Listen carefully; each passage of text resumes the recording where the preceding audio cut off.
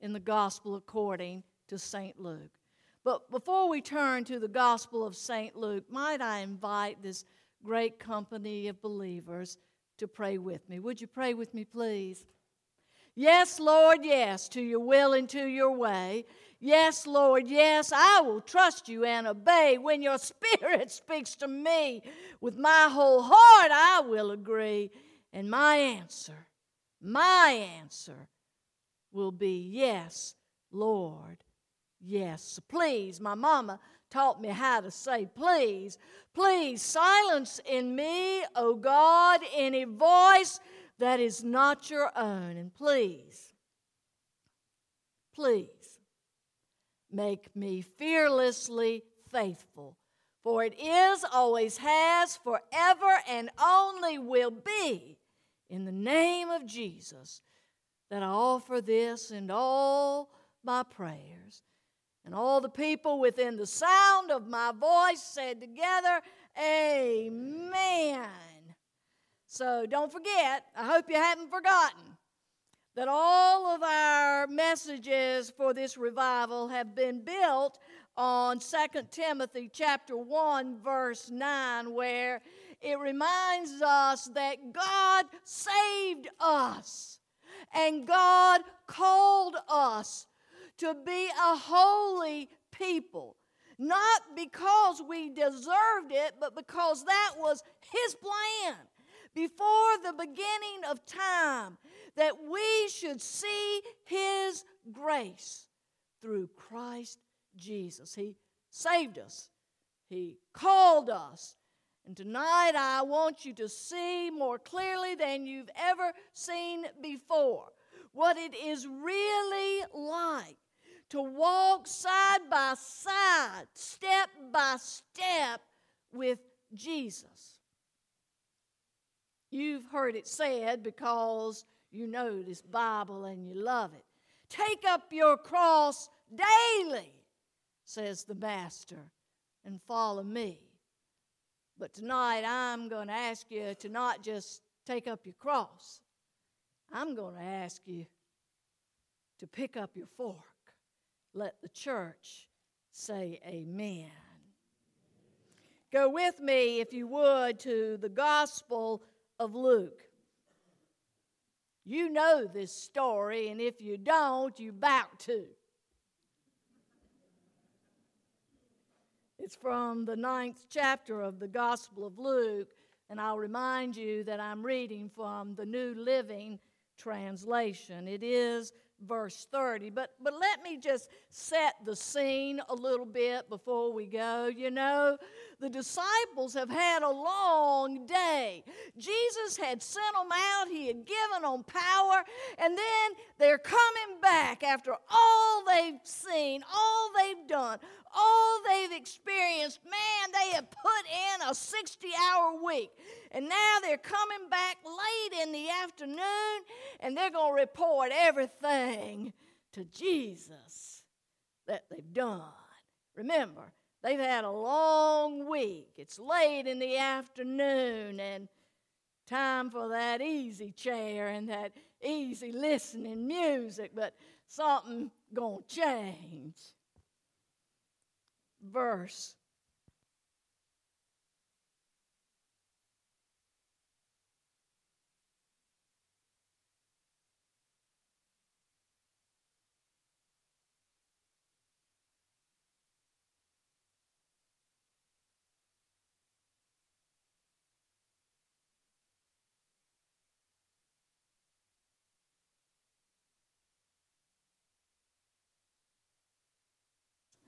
He slipped quietly away, and he went with them toward the town of Bethsaida. But the crowds found out where he was going, and they followed him. And, oh, are you paying attention? He welcomed them. Now, let me stop here for just a minute. It didn't say the crowds were following the disciples. Could we be real clear?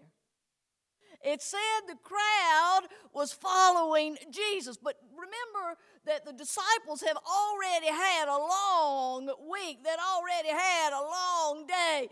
And Jesus is slipping quietly away. And the disciples are going, "Woo, Lord Jesus, he's slipping quietly away. My Jesus, we're going to have a little quiet time." And then the crowds find out. And they follow Jesus. So the disciples are still in the company of Jesus as he's slipping quietly away, and I'm wondering what's on their mind and in their hearts. I can only imagine. But the crowds found out where he was going, and they followed him. He welcomed them and taught them about the kingdom of God, and he healed those who were sick. Verse 12. Late in the afternoon, the 12 disciples came to Jesus and said, "Aren't these lovely people, Jesus? Look at all of them.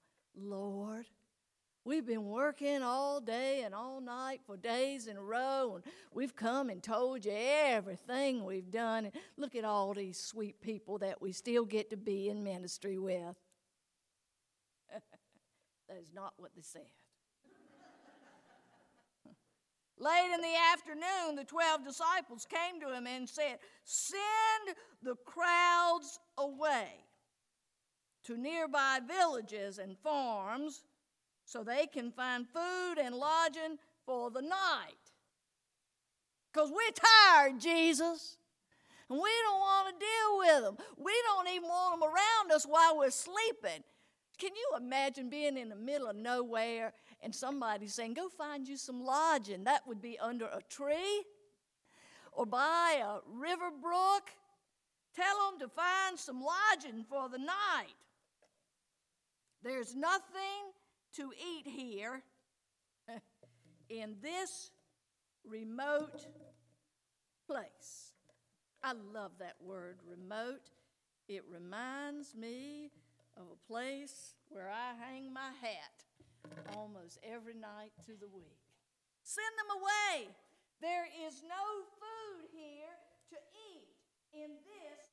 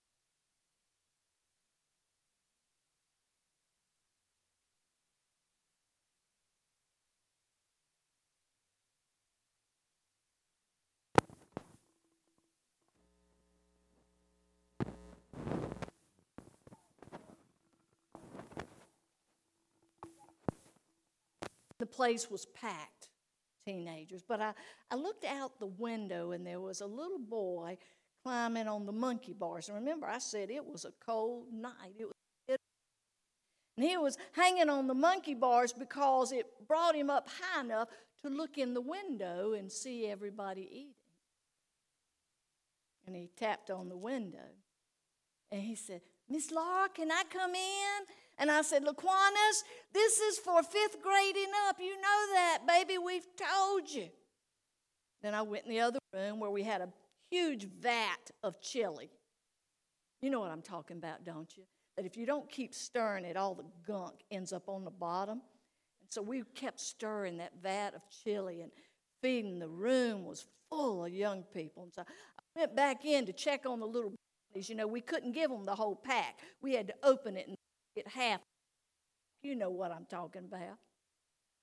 And Aquinas was still hanging on the monkey bars. It was cold. It was frigid. It was raw outside. "Please, Miss Laura, please." I said, "Laquanis, This is for 5th grade and up, baby. We've talked about this. You see, I'm talking to him through the window. When I came back the 3rd time, Laquanis had gone home. But see, here's what I knew in my heart. There were 12 children in the house where Laquanis lived. And beside him, there were 12 more. And Laquanis really well. And if I had let Laquanis in, Mary, he would have gone next door. Then the rest of the children would come. That was the only night, I kid you not, in the 22-and-a-half-year life of All God's Children United Methodist Church where we ran out of food. We were on the bottom of that chili vat, and they were eating it like it tasted good. So that night I went home, Jerome, and I was dreaming. It was a nightmare, to be honest with you. And when I woke up, I said, God, I can't feed everybody. This is hard. I can't feed everybody.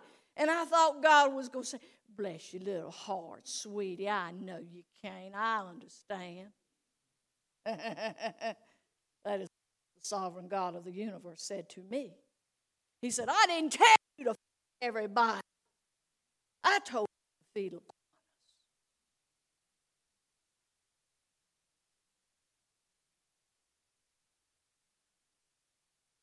And so the next Sunday, I couldn't believe it. Laquanis still came to church. He was 5 years old at the time. Had little dreadlocks, cute as he could be. And I said, Laquanis, come up here with me, baby. Come on up here with me. And I said, Laquanis, I'm sorry, sugar. I'm sorry I sent you away on a cold night. If I had to go up to the Family Dollar and buy some more food, that's what I should have done, baby. I'm sorry. And if any other lover of Jesus ever tells you they can't feed you, you ask them, do you really love Jesus? Jesus looked at the disciples. They'd been for days. They'd been doing things they didn't know they could do, and they rushed back to the side of Jesus to tell him everything they'd done. And as soon as they're telling everything they've done, it's Jesus walked quietly away. And they quietly followed him because they thought the day was over and it was late in the afternoon. And then disciples, mind you, but Jesus. And it says Jesus welcomed them and began to teach them, began to heal them. And I don't recall that he ever looked up to heaven and said, God, I can't feed everybody. He said, if you want me to feed everybody, thank you for giving me these disciples. And then he looked at them and said, y'all feed them. Y'all do it. Y'all do it. You know what? That's to us today. I'm not saying to you, and don't misrepresent what I'm saying, that you have to do everything. But you better be attentive to the ones that Jesus sends you. I preached a revival in October. I went to a precious congregation, and they were wanting to reach out more. They were wanting to be sensitive to the needs around them. And everyone that I talked to would define their life before and after the hurricane that had devastated Pembroke and Lumberton, North Carolina. Everybody that you would ride with, you say, see that road right there? It was gone. You see that store over there? No, you don't. It's gone. Everything they talked about it was before and after the hurricane. Well, they put me in a nice hotel and get up in the morning. I'd be having breakfast down there in the lobby, and I'd see groups of people, and I thought, I don't know what it is in my spirit, but they don't look like tourists. I couldn't figure it out. They'd be there the next morning, and one man in particular, you know what I'm talking about. He was one of those that, listen, in his story. Is that him? She do it. But anyway, he would just pour his heart out. I could just feel it. The last night of the revival, I would really tell them, you feed them, you feed them, you feed them. You feel what people are feeling. You cry what people are crying about. You shout when people meet the Lord. You. But that night, right before I left the hotel to go to the revival, that group of people had gathered, and one of them was crying, and she was desperate, and she was sobbing. And I just had to go over, and I said, you know, I'm not really sure what is going on here, but I'd love to hear your story. They had been living in a hotel for 3 months as a result of Hurricane Matthew. Their homes had been obliterated. But they had been told that on November the 10th, they had to get out. That was the end of the funds that had been designated, and their homes had not been repaired. The places where they worked were no longer there. And everything they had owned had been put into a pod, and when it was opened back up, it was mildewed beyond. They had nothing. So I put my arms around them, and I asked the clerk at the desk, I said, would you take a picture of me and my new friends? Oh, yeah. So we all huddled together and took a picture. When I got to the church, I said, can you put something on that big screen for me? And I put that picture of my new friends and of their community. And I said, they are 2 miles up the road. They've been there for 3 months. Who in here has met one of them? I said, today's your day. Today's your day. And when I call you next week, I am going to be anticipating that you will be feeding them, not just with food, but with the word. That you'll start a worship service in that hotel for these people that feel desperate and lonely and forsaken and forgotten and lost.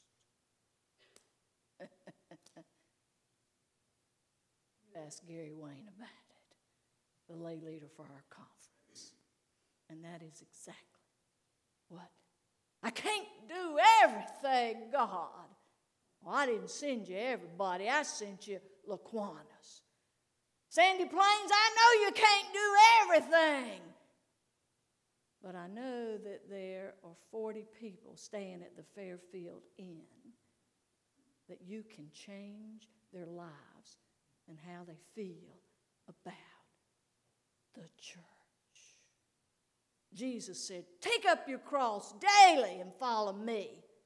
But what I'm telling you to do tonight, pick up your fork. I read a book every week. It keeps me on the edge and on the top of things that are current, and it challenges my heart. And several months ago, I was asking the Lord to create fire within my congregations. And so I would process into the congregation every single Sunday, and I would process out every single Sunday, say, come, Holy Spirit, fill the hearts of your faithful, and kindle in us the fire of your love. They heard it 2 or 3 times in a worship service. Kindle in us the fire of your love. And so as I was asking God to provide me with the book, I did what I do sometimes, and I went to Barnes & Noble, and I just closed my eyes, and I'm saying, God, you show me the one that you want me to have, and I touched it. And I opened my eyes and I thought, okay, this is not real. So I closed my eyes and I touched it again. It was the same book. It's called On Fire. On Fire. On Fire by Bill O'Reilly. It's the story of a little boy. He's 9 years old.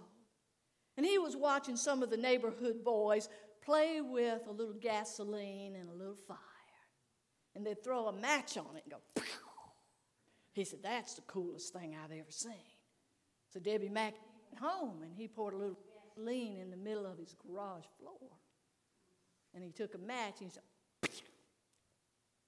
And it blew his house to smithereens and blew him onto the front lawn. And it burned 99% of his body. 99%.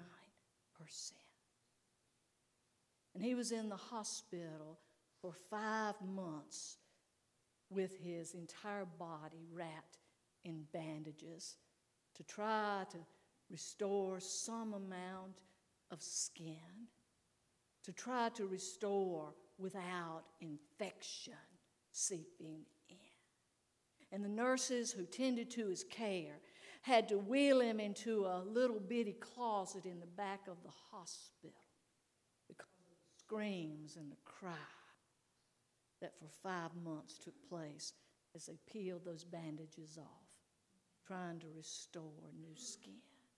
And those 2 nurses had to take years of therapy after that because of what that was like for them and little Billy.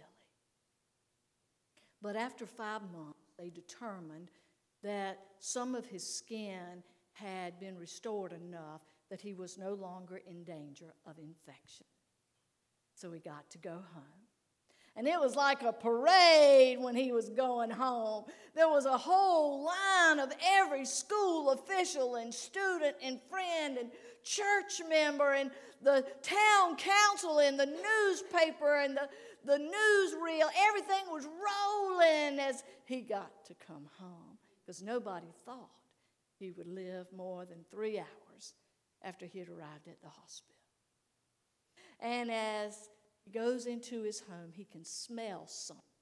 There's this much of his face that you can see. And his hands are like boxing gloves. They're so bandaged. They're just huge bandages on his hands. But he sits down at the table for the first time in almost half a year, and his mama's fixed his favorite. She's fixed him some cheese, potatoes.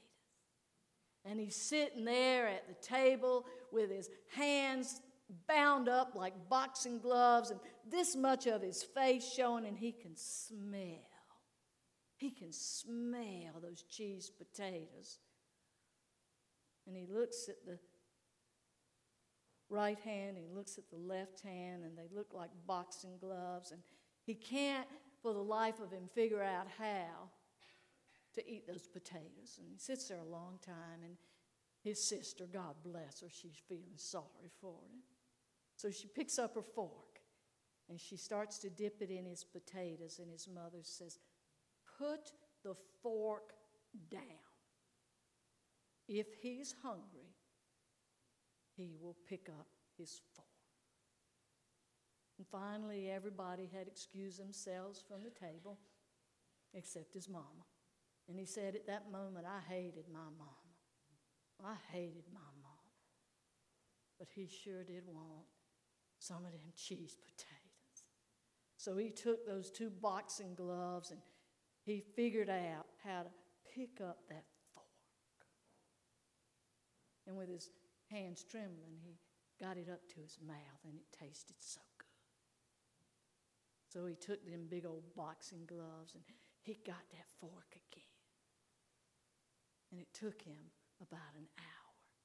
And his mama sat there the whole time. And he ate his cheese potatoes. And later he writes in that book, "It had not been for my mama, I would have died that day thinking that I couldn't do anything." pick up your fork and do something.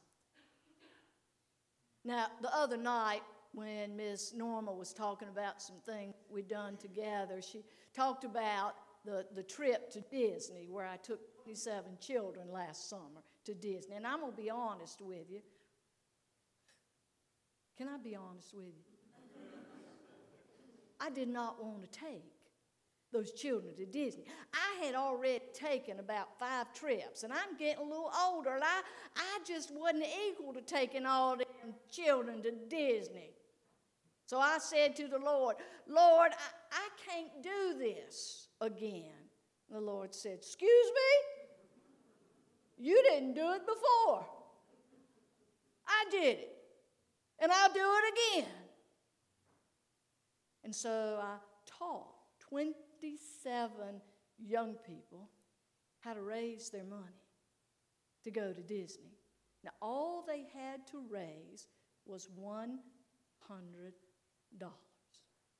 But for some of the children and youth that I serve, I might as well have asked them to raise $1,000. Because some of the children, if they went up to someone in their home and said, would you be able to help me with $5? Somebody would have taken a baseball bat to them. Don't you be asking me for money, boy. Not as easy as you think. But I showed them how to write letters and how to canvass the community and how to go to some of their school teachers and say, could I earn this? 5 days before we were to leave on our trip, one of the mothers came to me with tears in her eyes. And she said, I'm sorry, Miss Laura, we can't go. She had 3 children. So that was $400. 10 years ago, I would have said, I'm sorry, baby. I'm going to help you. The hardest thing I've ever had to do, Pastor Jerome, was to look that mother in the eyes and say, I'm sorry, we'll miss you. But you got 5 days. And she had been in that study with me. And I said, pick up your fork. She canvassed every retail business, every gas station, every bank, every pharmacy within a 10-mile radius and raised $50 more than she needed to help someone else. That Sunday, that very week, I had been invited to preach at Duck United Methodist Church. The pastor was going on a 3-month sabbatical, and he chose a date where he wanted me to preach, but he didn't realize what he chose was Pentecost. He was going to unleash me on the bright and beautiful on Pentecost Sunday.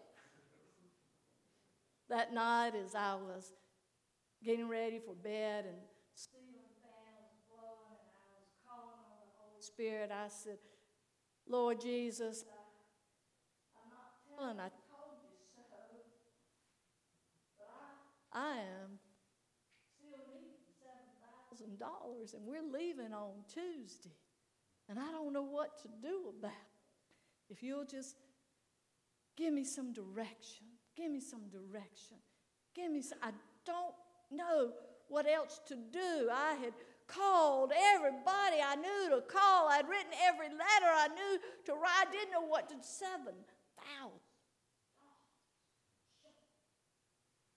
This is what the Lord said to me. And the bishop said, does the Lord really talk to you like that? And I said, yes, ma'am, he does. But this is what the Lord said. So you will know that you didn't do this and that I said I would and I will. Somebody from very far away is going to help you today. That was all. Somebody from very far away. I preached me a Pentecost sermon. And I had 12 little flyers. You know, I preached to hundreds of people that day. But I had 12 little flyers at the front of the church because I said to the church within the context of the sermon, if the wind of the Holy Spirit decides to settle on somebody's heart today, we could use a little help. There's information in the front if you'd like it. I didn't pass stuff out to everybody because I hadn't asked Pastor John if I could do that. So I didn't. And as I stood at the door and people were coming out, this elderly gentleman came up to me and said, "How much money do you need?" And I was embarrassed. I didn't want to tell him. I said, "It's a lot." And he said, "I asked you, how much money do you need?" And I said, $7,000. He said, "Well, I live a long way away from here. I live in Korea. But I'll have my business manager send you a check for $7,000. Come, Holy Spirit, fill the hearts of your faithful and kindle in us the fire of your love." And after years of service, the church gathers. And some of us are tired, and some of us want to say to Jesus, "Send them away, Jesus, and you feed them, and you give them lodging." And Jesus just smiles and says, "You feed them. You counsel them. You help them. You love them. You show them mercy. And when you pick up your fork, then Jesus says, I'll give you a meal that you never knew you could have." Let's just say tonight, this side over here, I want you to think for just a moment that I've taken you into a really fine restaurant. I mean, really nice. And I have, yeah, you with me, aren't you? And I have ordered every one of you ribeye and the softest baked potato you could ever want to have. And you've put cheese and bacon bits and butter and sour cream on it. And then there's the finest dessert. Y'all got your meal? And over here, I have taken you to New York City. And I have taken you to one of those pizza places where those brick-cooked pizzas aren't like the kind we get here at Papa John's. Them brick-cooked pizzas are something, if you've never had one, you go to New York and you'll know I'm telling you the truth. And I've got you one with all the toppings that are your favorite. I mean, your absolute favorite. And there is an ice-cold lemonade. What's wrong with y'all, church? And it's just waiting for you. You got it? You got your pizza? You got your steak, your baked potato? And then I'm going to say to everybody, I hope you enjoyed looking at that. Now you can all leave. It's just for you to look at.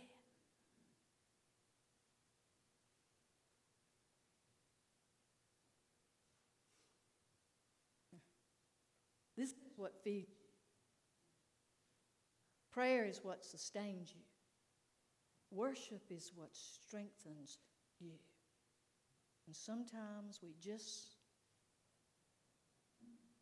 won't look at it. And we wonder why we're hungry. And we wonder why the world is starving. And if there's an empty hole in your heart tonight, maybe it's a broken relationship. Maybe it's a sickness. Maybe it's the loss of a loved one.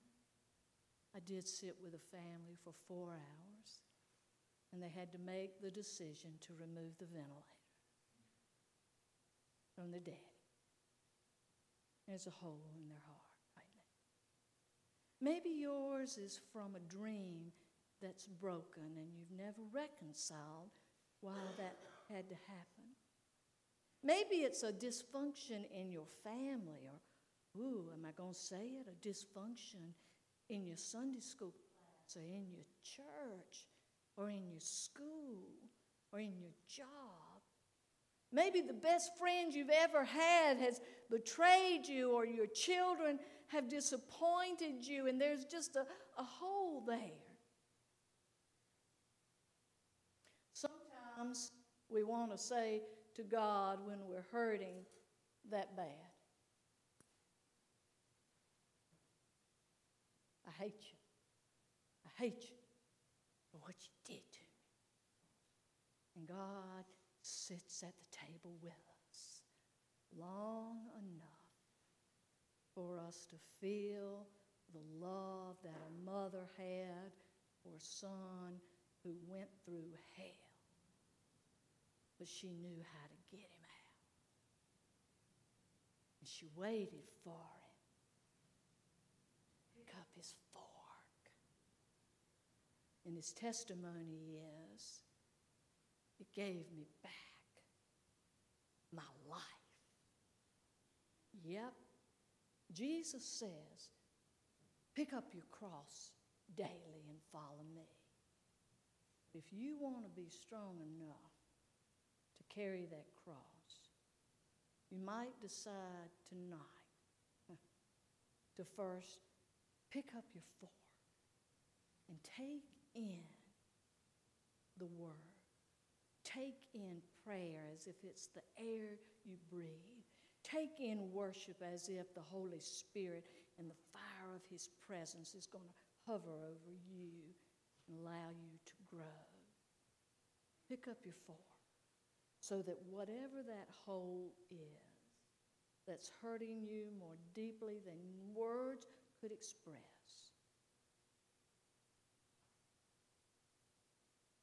fill my cup, Lord. Fill it up, Lord. Come and quench this thirsting of my soul. Bread of heaven. Feed me till I want no more. Fill my cup, Lord. Fill it up and make me whole. Church, I know some of the needs that are in here tonight. Yes, Jesus can do everything. And He said to His disciples, you feed them. And so tonight, I say to you, will you pick up your fork and trust Jesus to give you what you need when you say, here I am. There are enough forks up here for you to have one, just as sign and symbol that God has what you need. I believe tonight He's waiting for you to take it. In the name of the Father, in the name of the Son, in the name of the Holy Spirit. If somebody comes up